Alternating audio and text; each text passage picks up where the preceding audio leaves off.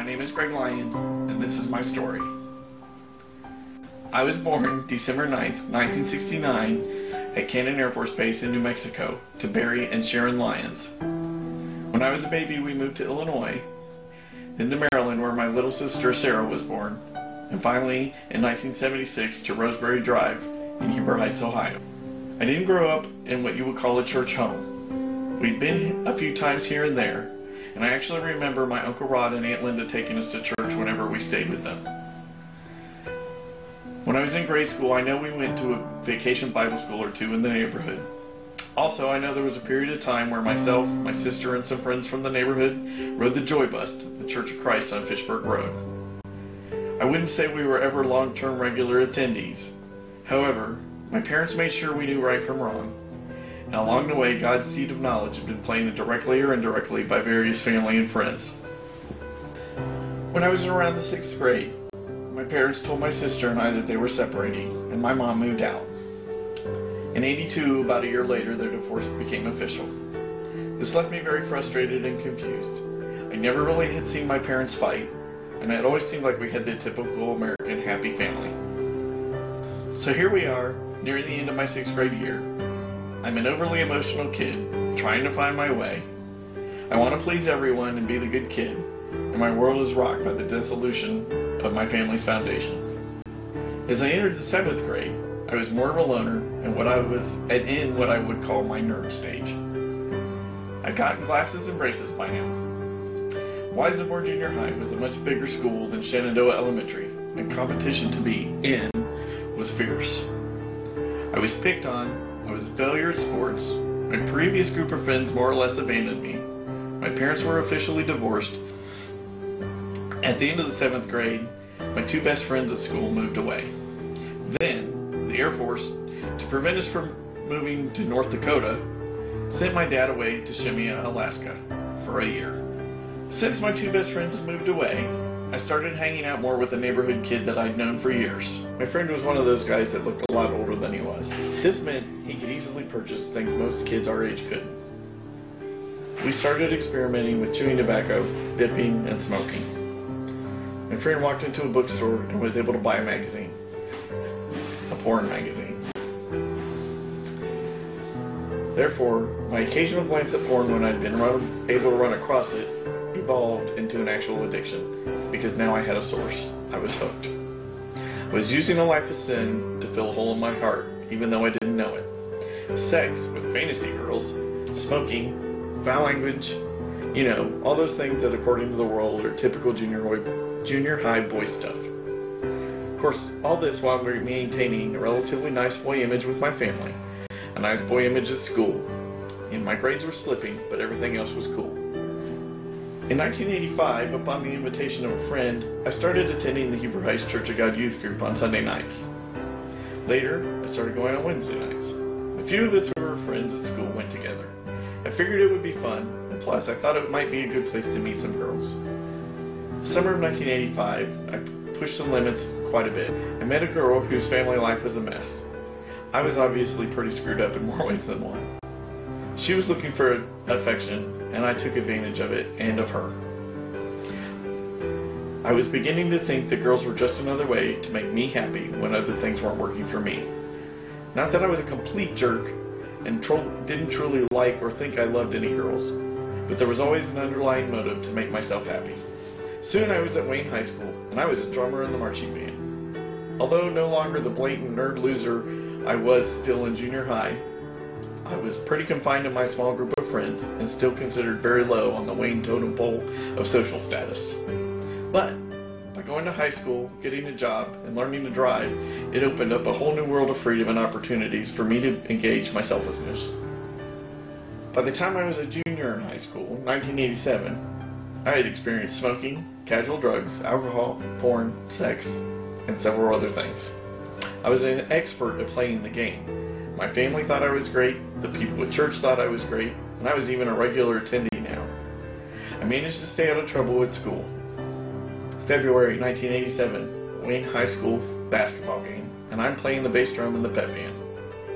There's a girl sitting at the bottom of the bleachers, and I happened to notice her. About all I know is she's a sophomore girl named Kim Baker. She's a Warriorette, and I'm certain of one thing. She will be mine. Over the next few months, I see her here and there, mostly walking to class and store call with Missy Smith.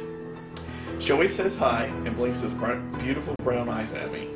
August 5th, 1987. A big group of us decide to go see The Lost Boys at Beaver Rouge Cinemas. I arrange to sit next to Kim. By the end of the movie, we aren't just there together, but we're there together. So life was good as far as I could tell.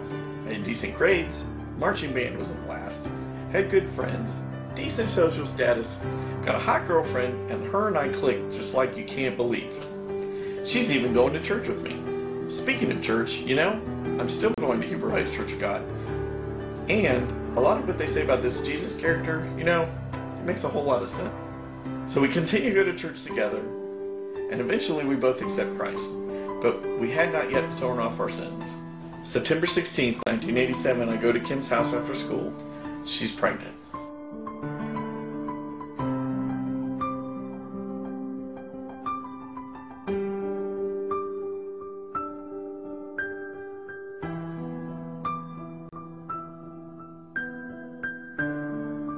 Of course, I was worried about how it would affect me and what I wanted.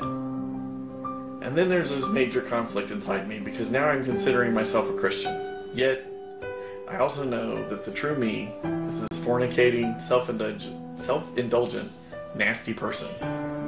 So I'm crushed that I have sinned, yet I'm more crushed because I'm caught. She tells her parents and somehow they manage not to kill me. They tell us they will take care of everything and that we should just keep everything quiet.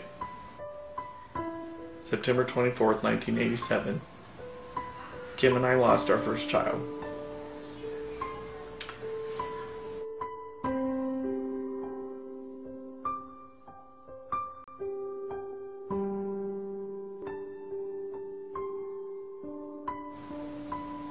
Her parents never mentioned it around me again. It was like it never happened. Besides us, our parents, and a couple of close friends, no one knew. And since everyone around us who knew about it acted like it never happened, we did the same. But not a day goes by that both of us don't wonder what should have been. September 27th, 1987, 3 days later, Kim and I were both baptized. Stupidly, we never really stopped sinning, even though we claimed salvation and had been baptized.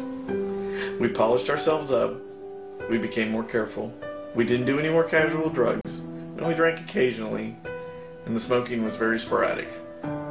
We tried to push ourselves into more church activity. We built a facade that hid our sin, but put on a show, and everyone thought we were great. My secret addiction continued, but we were the perfect couple. In September of 1988, we became engaged. When it came time for Kim to go to college, I followed her to Bluffton, Ohio. We were very involved and continued to feed our faith in various ways around campus. There were still things we were doing that we knew we shouldn't.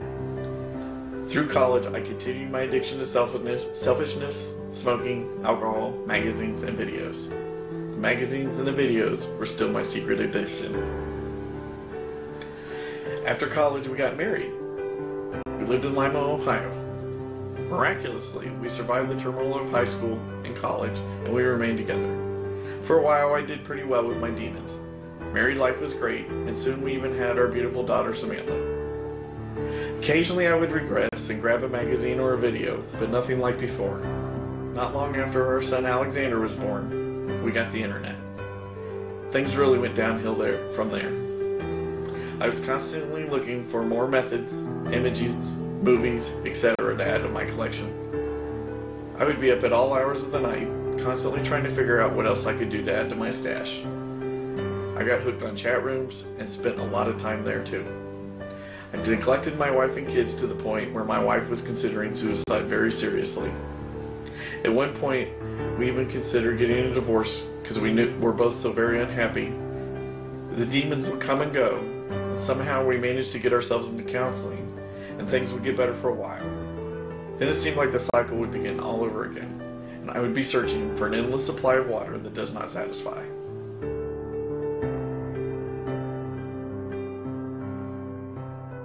We moved back to Huber Heights and began attending the Huber Heights Church of God again. A friend of of mine from church who had gone to Promise Keepers with me suspected something was up. We started a discipleship, and one night he just asked me if I was into porn. I confessed. He had me give him all of my stash and told me to get rid of the internet. Well, I gave him my stash and he destroyed it, but I kept the internet. On April 1st, 2001, I was surfing for porn on my computer in my office when my 3-year-old son walked in. He didn't really see what I was doing, but I know he saw the picture on the screen. It was then that I realized I was out of control. I had deliberately sought out porn in the middle of the day with my children in the house. The next day, I sought out help on the internet and found a Bible-based group that was able to minister to me. I started one of their courses, and it only took a few lessons for me to understand why I could not break this cycle sooner. So many times when I had tried to stop before, I was doing it because I thought I had to, like a rule. Finally, I realized that I had to want to stop. It was that if I was truly seeking a vital relationship with Christ, I would naturally want to stop, and I would want to succeed at stopping. For if I'm in Christ, I'm a new creature and dead to sin. Through this group, I found huge support and a large group of accountability partners online. Of course, leave it to a man to screw up what God has done. I actually remained free of porn and sexual immorality for over a year. Then I had a brief relapse. I realized it early and I asked for help online. This time I was able to get some local church support as I was trying to make the issue more well known and as something more than just a hidden men's problem. Again, I was able to go a little over a year. By this time, I'd been successful, but I also became prideful. Instead of look at what God can do, I was saying, look at what I can do.